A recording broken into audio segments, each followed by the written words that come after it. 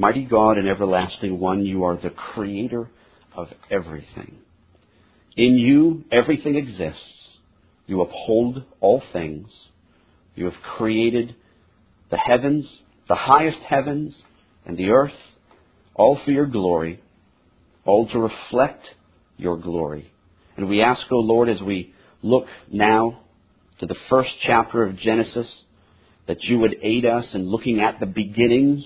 We have all of this information from the last few weeks that we've been studying, certain themes concerning the God of Genesis. Now we want to look at the text, Lord, and we ask that by your Holy Spirit, you would aid us to understand some of the key ideas behind this first chapter. We would ask that you would aid us in the hearing of it by the power of the Holy Spirit, and the preaching of it by the power of the Holy Spirit, that these things would be done unto your glory, and that we would learn something new of you today, in which we may be able to glory in you and love you in a greater way. We ask for your help in these things, and we ask it in Jesus' name. Amen. Amen. Let's look at Genesis chapter 1, verses 1 all the way through to chapter 2 and verse 3. In the beginning, God created the heavens and the earth. The earth was without form and void, and darkness was on the face of the deep, and the Spirit of God was hovering over the face of the waters. Then God said, "Let there be light," and there was light. And God saw the light, that it was good, and God divided the light from the darkness. God called the light day, and the darkness he called night. So the evening and morning were the first day. Then God said, "Let there be a firmament in the midst of the waters, and let it divide the waters from the waters." Thus God made the firmament, divided the waters which were under the firmament from the waters which were above the firmament, and it was so. And God called the firmament heaven. So the evening and morning were the second day. Then God said, "Let the waters under the heavens be gathered into one place, and let the dry land appear," and it was so. And God called the dry land earth, and gathering together of the waters he called seas, and God saw that it was good. Then God said, "Let the earth bring forth grass, the herb that yields seed, and the fruit tree that yields fruit according to its kind, whose seed is in itself on the earth," and it was so. And the earth brought forth grass, the herb that yields seed according to its kind, and the tree that yields fruit, whose seed is in itself according to its kind. And God saw that it was good. So the evening and the morning were the third day. Then God said, "Let there be lights in the firmament of the heavens to divide the day from the night, and let them be for signs and seasons and for days and years, and let them be for lights in the firmament of the heavens to give light on the earth." And it was so. Then God made two great lights, the greater light to rule the day and the lesser light to rule the night. He made the stars also. God set them in the firmament of the heavens to give light on the earth, and to rule over the day and over the night, and to divide the light from the darkness. And God saw that it was good. So the evening and morning were the fourth day. Then God said, "Let the waters abound with an abundance of living creatures, and let the birds fly above the earth across the face of the firmament of the heavens." So God created great sea creatures, and every living thing that moves, with which the waters abounded, according to their kind, and every winged bird according to its kind. And God saw that it was good. And God blessed them, saying, "Be fruitful and multiply, and fill the waters and the seas, and let the birds multiply on the earth." So the evening and the morning were the fifth day. Then God said, "Let the earth bring forth a living creature according to its kind, cattle and creeping thing and beast of the earth, each according to its kind." And it was so. And God made the beast of the earth according to its kind, cattle according to its kind, and everything that creeps on the earth according to its kind. And God saw that it was good. Then God said, "Let us make man in our image according to our likeness, and let them have dominion over the fish of the sea, over the birds of the air, and over the cattle, over all the earth, and over every creeping thing that creeps on the earth." So God created man in his own image. In the image of God he created him. Male and female he created them. Then God blessed them, and God said to them, "Be fruitful and multiply. Fill the earth and subdue it. Have dominion over the fish of the sea, over the birds of the air, and over every living thing that moves on the earth." And God said, See, I have given you every herb that yields seed, which is on the face of all the earth, and every tree whose fruit yields seed, to you it shall be for food. Also to every beast of the earth, to every bird of the air, and to everything that creeps on the earth, in which there is life, I have given every green herb for food, and it was so. Then God saw everything that he had made, and indeed it was very good. So the evening and the morning were the sixth day. Thus the heavens and the earth, and all the host of them were finished. And on the seventh day God ended his work which he had done, and he rested on the seventh day from all his work which he had done. Then God blessed the seventh day and sanctified it, because in it he rested from all his work which God had created and made. May the Lord bless the reading of his word as we look at this particular section of the Word of God. We enter into an exposition of Genesis and looking at how God created everything. And that he takes that which is formless, void, and creates something out of it. God, through his Spirit, created the entire universe out of a dark chaos. He created the universe, and in doing so, there are some scientific ideas that stand behind that, but the Scripture is not a scientific manual, although everything in it obviously demonstrates a scientific truth that it speaks to. But the idea of Genesis chapter 1 is not to give us a scientific record of every jot and tittle that we would like about the manner in which creation was done. It's a religious book, mainly. And it's demonstrating, in particular, and in being reminded that Moses is writing this. And that Moses is writing this after the Egyptian captivity. And after the Israelites have come out of paganism. That Moses is writing this in a manner that demonstrates that God is the sovereign creator of all that exists. And the circumstances, the manner in which he did it, is the earth was chaotic and it was enveloped in darkness. But the Spirit of God was ensuring creation. And the wording of this first point reflects the interpretation that verse 1 is a summary statement, and that verse 2 provides the circumstance in which or how which those things came to pass. In the beginning, God created the heavens and the earth. And then after that, it describes the manner in which he did that. He transforms chaos into creation. The verb used to create here is used in Scripture exclusively for the creative activity of God, God's activity in creating. Humans may make things, they may form things, they may build things. To the Hebrew, however, God creates things. And the verb in and of itself doesn't mean that God, every time he does something like this, creates ex nihilo, or out of nothing, but it basically means, the verb basically means to produce something new, fresh and perfect. And in this verse, the verb refers to the activities of the 6 days to follow. God created, and here's what he did in creating.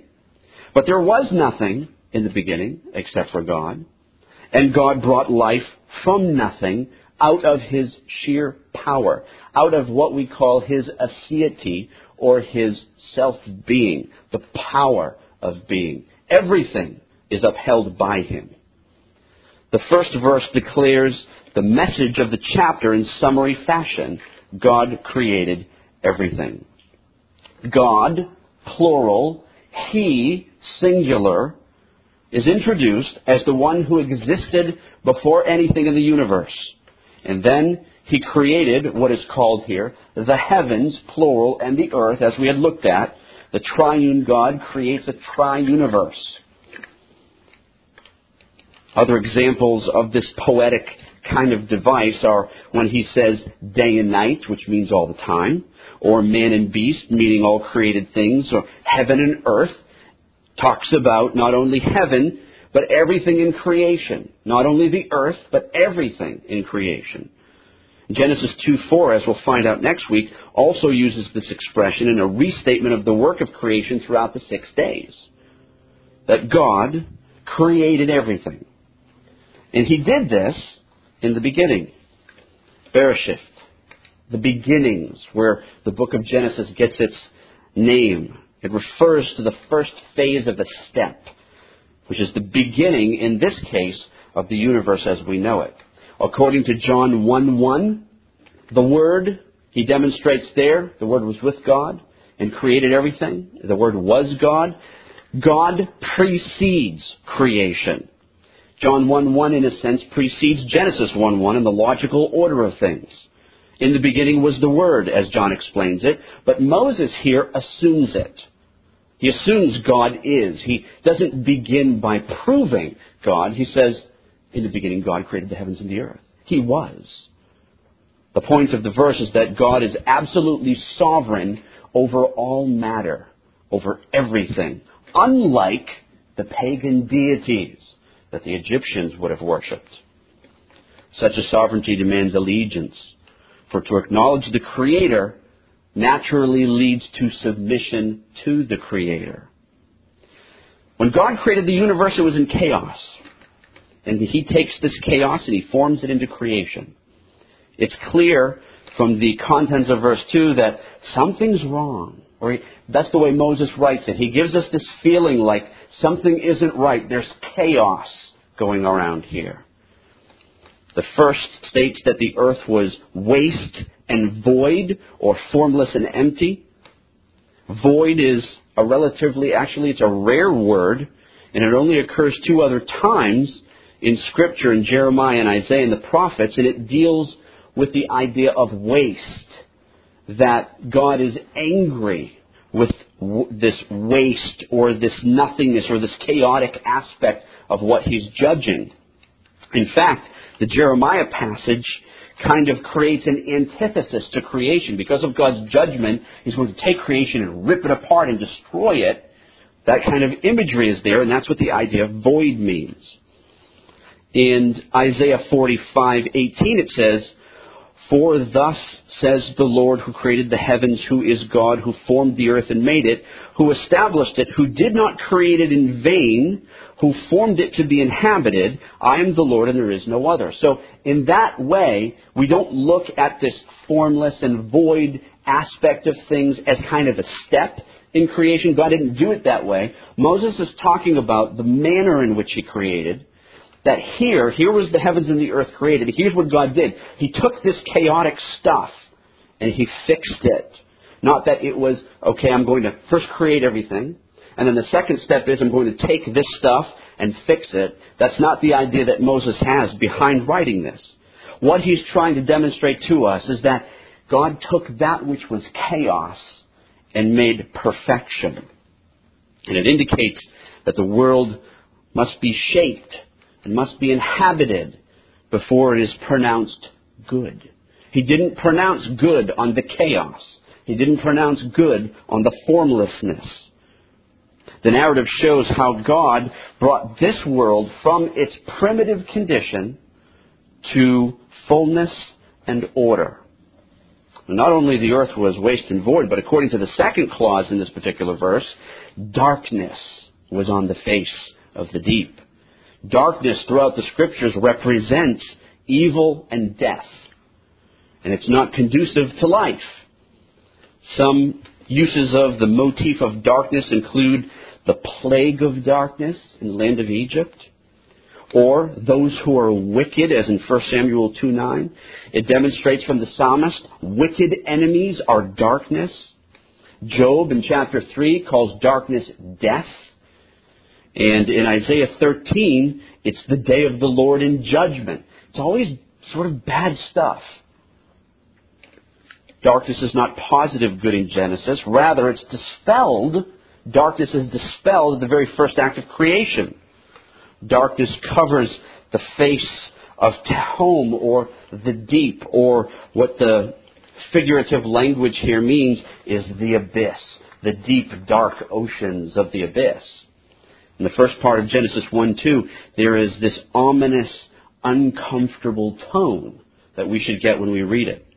And the clauses describe not the results of divine creation, but chaos at its earliest stage And it really doesn't tell us how the chaos came about. It just says that God took that and fixed it. The Spirit of God ensures creation. In contrast to the first couple of verses, the third clause in the verse, the Spirit of God was hovering over the face of the waters, not the abyss, the waters.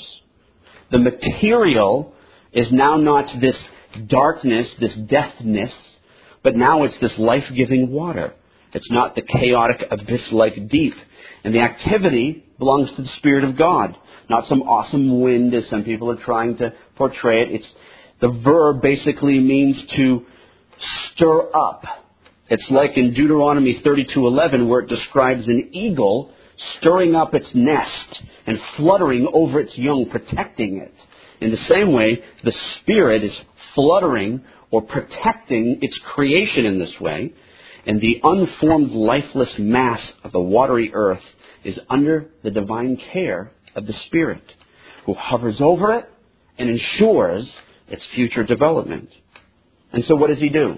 That's what we get the next few days from.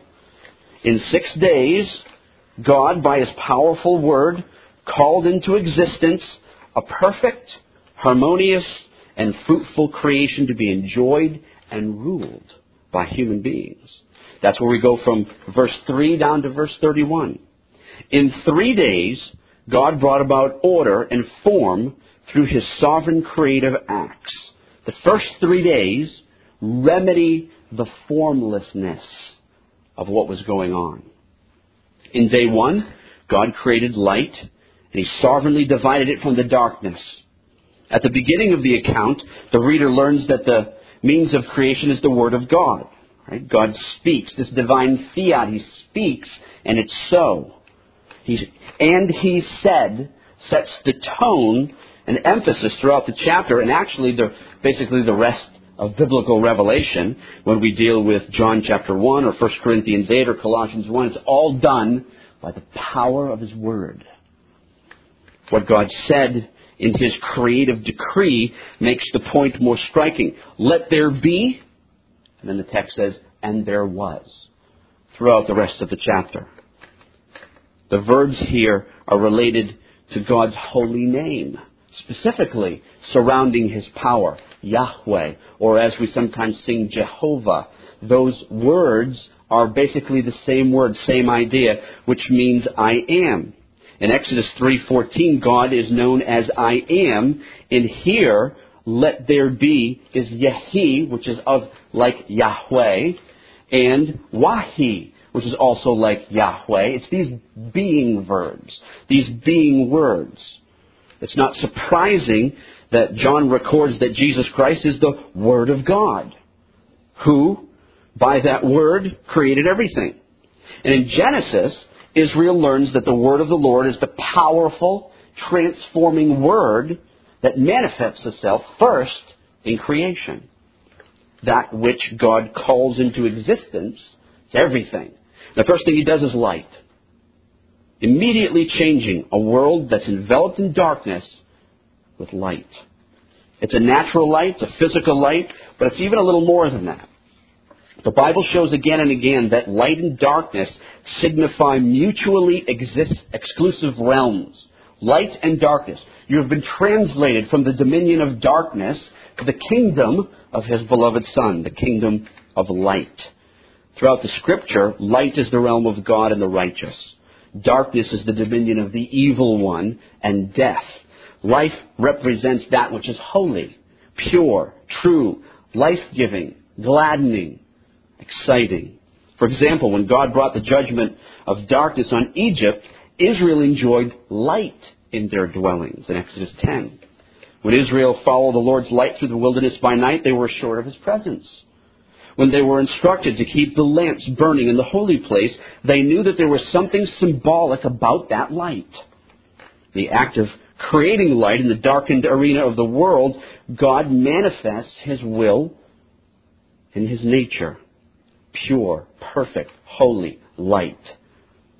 And after the creation of light, God announced His evaluation of it. What He does is good. Everything He does is good. And the idea of the word good is that It's useful, it's fitting, it's healthy. That which is good is conducive for and enhances life. So light is good, and the darkness is not. Yet, the darkness remains. But God divides the two. From the beginning, God's people would learn that God makes divisions. God separates things, separates the good from the evil.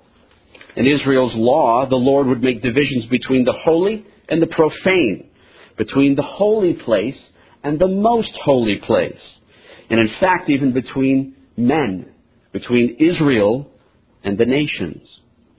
After the light and the darkness attained their separate areas, then God called them day and night.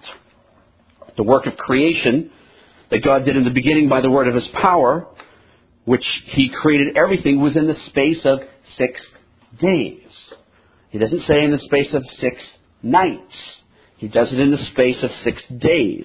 Day and night make up some of those days, but the idea is that day is the light. And He names everything. The act of naming in the ancient Near East was an act of sovereign dominion, often associated with creation. Later, God entrusts some of that dominion to those who represent His image in the garden, as Adam names the animal, as Adam names Eve. There is dominion. In the second day, God created the sky and sovereignly separated the waters above and below it.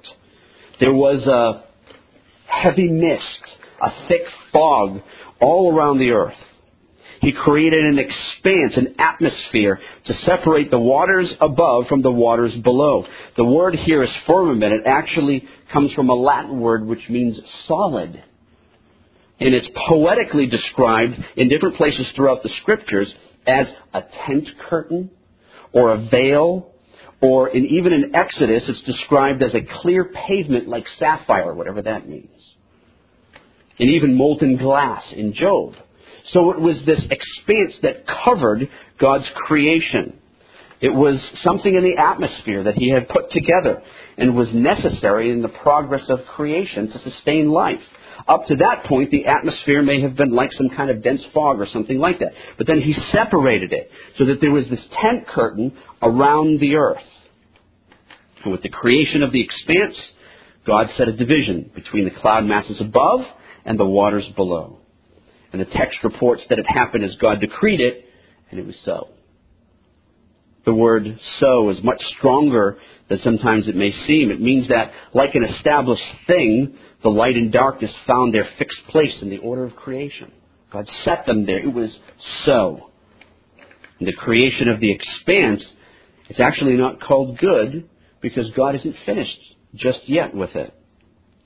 He sovereignly appears in this particular day's activity in His naming the expanse heavens, and also has control over their dominion in separating it. He controlled it. And really the theological significance of this teaching involves Israel's confidence in the Lord as God is the supreme God of the heavens and the earth, creator of all things, in comparison to the pagan gods that they would have come out from among, which we'll talk about in a few minutes. In day 3, God created sea and dry land and sovereignly blessed the earth. On the third day, He caused the dry land to appear, and He flourished it with growth. And the emphasis shifts from bringing order now to bringing fullness. And God continues His work of bringing order to creation by decreeing that the fertile land appears and that the seas come together in these reservoirs, in these bodies. And in this report we learn that God set the boundaries for the seas, demonstrating His sovereign control over them as well. Think of Moses writing this to an Egyptian, like a letter. The Israelites coming out of that land really seeing the God of the Nile, and the God of the frogs, and the God of the insects, and all of these different gods that they had. Here, God is supremely sovereign. And He causes the vegetation to come here, to grow. And He gathers together the seas, and He decrees that the land produce all its fruit, all its vegetation. And then we have 3 more days, which God brings forth fullness and harmony, when he first creates in day 4 the luminaries in the heavens. They govern the temporal order. They govern the day and the night that God has created. Sun, moon, and stars to rule over the heavens. The language here describes that the sun is not in the atmosphere, it's far beyond it, but it appears to be in the heavens, and their function is to dominate the day and the night, to serve as signs for fixed seasons and to rule over the heavens. There are going to be certain times of sacrifice and certain seasons of jubilee and certain times of rejoicing. These are set for that religious purpose. Moreover, both earthly and heavenly bodies are all subject to the will of the Creator. They are a witness to the glory of God, as we will sing Psalm 19 in closing today. Psalm 19 states that the heavens declare the glory of God. To look to the sun or the stars should direct the believer's thoughts to the Creator and what He's done. But, as Romans 1 tells us, most humans often rejected the Creator and worshiped the creation instead, which is exactly what the Egyptians did. In day 5, God created animal life for sea and sky and sovereignly blessed them with fruitfulness. He created all the living creatures that inhabit those places. And the passage declares that life came into being by the direct command of God. Not just now plants and seas and lands and actual living things. And vegetation is not included here because for the Hebrew, that's not life.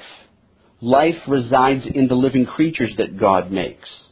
Although the verses themselves are concerned with general categories of living things, certain things are singled out for special attention, like the great sea creatures that we see also spoken out throughout the Old Testament. Why? Because the pagans worshipped great sea creatures as dragons and monsters in their rebellion. Moses demonstrates that.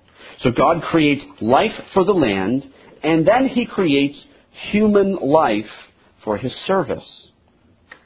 The 6th day reveals both the culmination and the goal of creation. After bringing order, after bringing fullness to creation, God created human life to enjoy it and to rule it and to inhabit it. He creates the animals on the earth, all according to their kinds, all according to their species. That's why you don't see, dogs and giraffes making a mix between them. It doesn't work that way. It's impossible. Humans, though, are far more important in this narrative than the animals are. The text shows that human life was set apart to be in relation to God according to a divine plan. Let us make man according to the pattern in our image and according to the purpose to have dominion. The expression, let us make man, introduces the climax of God's created activity, as we've talked about when God triune created men triune, husband, wife, and children. On the earth, the divine pattern is that human life, male and female and children, are the image of God and demonstrate who He is, and righteousness and holiness and truth. The term likeness and image is used in the Old Testament for actual shapes of idols and pictures. The term likeness is more abstract and refers more to like a similarity, like a man in that way. Like when Ezekiel talks about, I saw one like a man. It's kind of like a similarity too. The image has been explained in a number of ways, but it demonstrates that human life in holiness, in righteousness, in truth, with dominion over the animals, is the image that God created man in. Human life, male and female, has the great capacity and responsibility to be image bearers. They produce life, their own spiritual, physical life. If humans are to imitate God, then creating is a basic part of that task. A man and woman can produce a living soul as God allows that to be the case. The privilege is part of their blessing from God, and a blessing that includes a divine enablement to do so. For believers, childbirth is an act of worship in many ways, a sharing in the work of God, the one who created life. But they're also to have dominion over the earth. And the terms suggest putting down the opposition. Subduing the earth was not going to be necessarily a cakewalk. It was going to be difficult to do that. But that was their anticipation. And it also perhaps anticipates subduing the earth in the anticipation of the conflict with evil that we're going to see in Genesis chapter 3, in which they utterly failed at. The Westminster Larger Catechism describes the image of God in men in this way. After God had made all the other creatures, He created male and female, formed the body of the man of the dust of the ground and the woman of the rib of man, endowed them with a living, reasonable, and immortal soul, made them after His own image in knowledge, righteousness, and holiness, having the law of God written in their hearts, and power to fulfill it, and dominion over the creatures, yet subject to fall. That was the state of Adam and Eve, the first creatures, the first human beings that God created. So, in conclusion of all these things, God then blessed the seventh day because on it He ceased from all His creative work. He did not cease from His sustaining work, but He did cease from His creating work. By the seventh day, God had completely finished everything, and this became a sign of the Sinaitic covenant that the Israelites would go into and ultimately be demonstrated by Hebrews 4 as the rest which we enjoy on, in fact, this very Lord's Day. The repetition in this last section of the narrative stresses the culmination of everything, and the key word that we should focus in on this particular aspect of the chapter is the word rest. It actually means not just simply cease, but putting down a certain work to pick up another kind of work. On the seventh day, God not only ceased from His work of creation, but He sanctified it. He did something positive. He still did something. The day belongs to Him in a certain special manner. And those who enjoy the Sabbath rest set apart to God and must set apart their activities to men and pick up God's work instead of their work. Those who enjoy Sabbath rest find that God, by His powerful word, transforms the chaos of creation into a holy and blessed creation.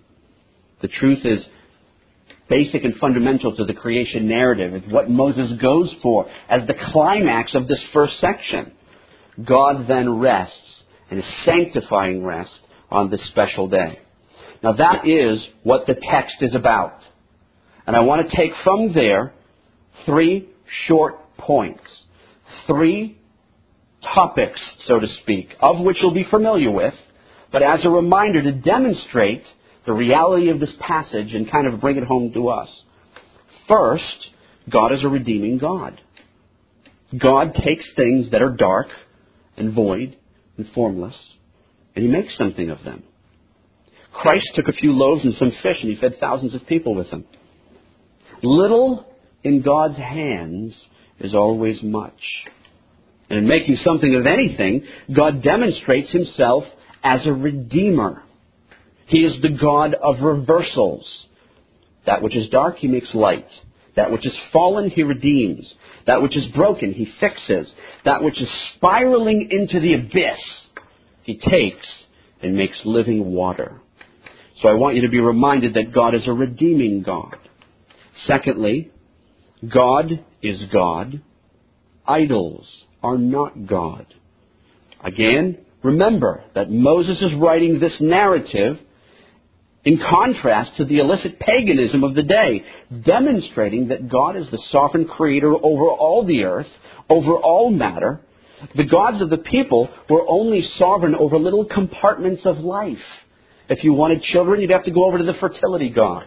If you wanted to worship the god of the Nile, well, you worshiped the god of the Nile. He was over the rivers. He didn't have any power over the land, but only over that compartment. And those gods were wooing and drawing the allegiance of the Israelites into them. But Moses is saying that in this creation narrative, God is in control of everything. And the allegiance of the Israelites is to Him. and Him alone. The significance of the point stands prominently in the activities of Israel. Their religious experience from Egypt realized that out of darkness, out of chaos, out of this chaotic pagan world, God brought them into existence as a people, teaching them the truth by His Word, distinguishing that truth from error, providing an abundance for them, commissioning them to be His representatives, and promising them rest. That's what the passage is trying to teach us. Dominion, fruitfulness, and rest would be theirs in the land of promise. The world, though, is filled with pagan gods and pagan ideas. Israel knew that they were created by the true God, and that God will defile the pagan gods in the process of establishing this Sabbath rest, of which all of the creation waits for. All of the creation is waiting to get to the ultimate Sabbath rest, of which the Lord's Day is only a glimmer of. We want to enter into His rest. The point is that the powerful Word was the agent of creation and demonstrates that they must always obey that sovereign God and His Word. Thirdly, creation is a type of redemption. The narrative here is prophetical. It demonstrates in many ways Christ to come. Christ is typified here. Creation was made, but it was void, it was dark, it was formless, and the Spirit provided hope for the dark world and applied through the Word of God a redemption of it, and everything that He made was very good. But what did He do with Mary? What did He do with the Incarnation? In the very same language of hovering over the waters, the Spirit overshadows Mary. And He forms in Mary's womb the Christ. How was creation made? It was made through the Word. Christ is the Word. How was creation demonstrated as good? By the light of God. Christ is the light of the world. All things were made through Him, and without Him nothing was made that was made. In Hebrews 11:3 it says, "By faith we understand that the worlds were framed by the Word of God, so that the things which are seen, which are not made of things which are visible, but made from God's Word, from His power." Christ Himself is the Word, and He brings forth the light of truth. When Christ was born, light came into the world. John chapter 1 and verse 9 says, "That was the true light which gives light to every man coming into the world."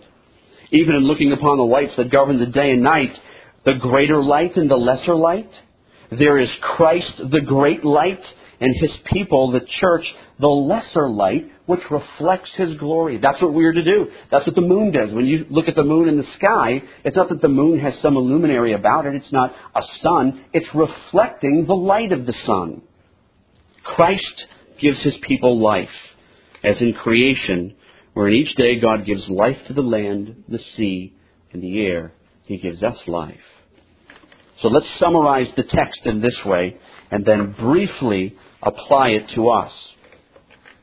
Out of the dark and chaos, God sovereignly and majestically created, by the Word, the entire universe in 6 days, bringing about perfect order and abundant fullness through the Holy Spirit for people to enjoy and to rule. And then blessed and sanctified the seventh day, which marked the completion of creation. Now, the New Testament uses the concept of Sabbath rest in a physical and spiritual sense.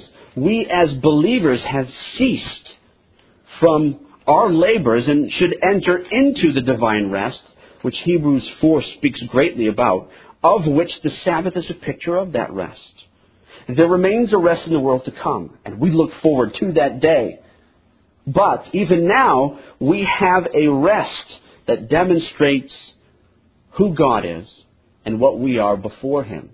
We long for that day. We long for the day when Christ returns and we're done with the toil of these bodies, and the toil of this earth, and the sin, and the pain, and the suffering, and affliction, and everything that we go through here. How we should desire to be in that rest that creation is moving and progressively going to. Jesus has entered his rest. He's there now.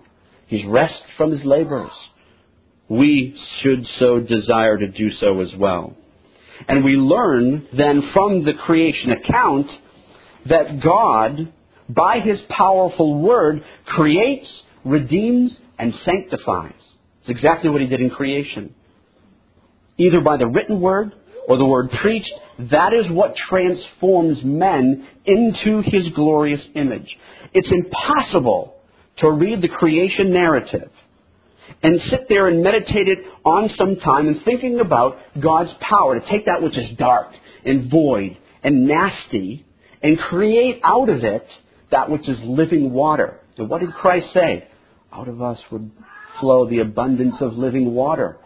In this way, there is a copy of regeneration. There is a copy of how the Spirit blows on whom he wishes in the same way that he blows in creation and creates and hovering over the water. That's what Jesus explains in John 3. He uses that same imagery. Sanctification, after creation was made, and for all intents and purposes regenerated, the Spirit molded it and fashioned it. It's a picture. Creation itself is a picture of our salvation, of our regeneration, and sanctification. And that God is a redeeming God who changes darkness to light, death to life, and chaos for us to blessing. In your own personal life, maybe there are chaotic things that are going on. Maybe there's something that you need to give over to the Creator. Christ can take that which is chaotic and send forth a Spirit to renew and redeem. There's nothing, as we even read in Matthew today, there's nothing too hard for the Lord. He took the primeval mess and turned it into something beautiful. We live in the midst of this fallen, nasty world. That death is on every corner as a result of the fall. But God is in the act of consistently restoring and bringing back to us a state of perfection in Jesus Christ. We have to trust God, not the enticements of the world, not the psychology that the world would like us to know about the manner in which we should fix our problems. We're not going to listen to Dr. Phil and Oprah on those things. We're going to trust God, because in those things, He is able, through His Word, to change our heart, to change our mind, to change us so that we might be glorifying to Him. God is absolutely sovereign over all of life. But pagan ideas still try to infiltrate our lives, our homes, our children. What is set before our senses? What is set in our hearts? What contends for your allegiance? There's something out there that contends for your allegiance. The pagan gods of Egypt contended for the allegiance of the Israelites. For us here, what contends for your allegiance? What pulls you or desires to pull you away from God? Because every vice that is out to seduce our hearts and remove us away from Christ and toward the world is what Moses is trying to show you in the manner in which creation is what it is. God is sovereign. We should listen to Him, not to those things that try to pull us away from Him. Our culture is a vanity fair in and of itself. But God beckons us to trust Him and not to an idol, because His ways are very good, and He is the sovereign creator of all things. May we be blessed by Genesis chapter 1 and the teachings that God would have us understand in them. Let's go to the Lord in prayer and ask that He would bless us in hearing the Word in this way. Mighty Lord, we are here in the world. And in the world, O God, we see your creation all around us. In the world, O God, we see the sun, we see the moon, we see the stars. We see everything. We see that you are, by the very act of creation, the sovereign God of the universe. Your invisible attributes and divine qualities are demonstrated in creation. You are the supreme one, the universe. And yet, Lord, we are so foolish. We let little things, little idols, pull us away from you. Help us as we read Genesis chapter 1. Help us to meditate and see that you being the sovereign creator, our allegiance should be to you, not to the paganism of the world, not to these silly little idols that we think are so important, especially to our own self-love. We pray, O God, that you would remove those influences around us and cause us to set our allegiance to you and to you alone. That we would desire, O Lord, to be around your people, to hear your word, to read your word, to pray together with the saints, to come together, to love you, to worship you, to adore you, and demonstrate each Lord's day a glimmering of that Sabbath rest in which we so long that you would come, that you would roll back the sky as a scroll, that Christ would bring his people away, that we would have creation changed and renewed and finally sanctified, that we might worship and adore you for all eternity. We so wait for that day, and we ask that you would help us in these things. We pray it in Jesus' name. Amen. This Reformation audio track is a production of Stillwater's Revival Books. SWRB makes thousands of classic Reformation resources available, free and for sale, in audio, video, and printed formats. Our many free resources, as well as our complete mail-order catalog, containing thousands of classic and contemporary Puritan and Reformed books, tapes, and videos at great discounts, is on the web at www.swrb.com. We can also be reached by email at swrb@swrb.com, by phone at 780-450-3730, by fax at 780-468-1096, or by mail at 4710-37A Avenue, Edmonton, that's Edmonton, Alberta, abbreviated capital A, capital B, Canada, T6L3T5. You may also request a free printed catalog. And remember that John Calvin, in defending the Reformation's regulative principle of worship, or what is sometimes called the scriptural law of worship, commenting on the words of God, which I commanded them not, neither came into my heart, from his commentary on Jeremiah 7:31, writes, God here cuts off from men every occasion for making evasions, since he condemns by this one phrase, I have not commanded them, whatever the Jews devised. There is then no other argument needed to condemn superstitions than that they are not commanded by God. For when men allow themselves to worship God according to their own fancies, and attend not to his commands, they pervert true religion. And if this principle was adopted by the Papists, all those fictitious modes of worship in which they absurdly exercise themselves would fall to the ground. It is indeed a horrible thing for the Papists to seek to discharge their duties towards God by performing their own superstitions. There is an immense number of them, as it is well known, and as it manifestly appears. Were they to admit this principle, that we cannot rightly worship God except by obeying his word, they would be delivered from their deep abyss of error. The prophet's words, then, are very important, when he says that God had commanded no such thing, and that it never came to his mind, as though he had said that men assume too much wisdom when they devise what he never required, nay, what he never knew.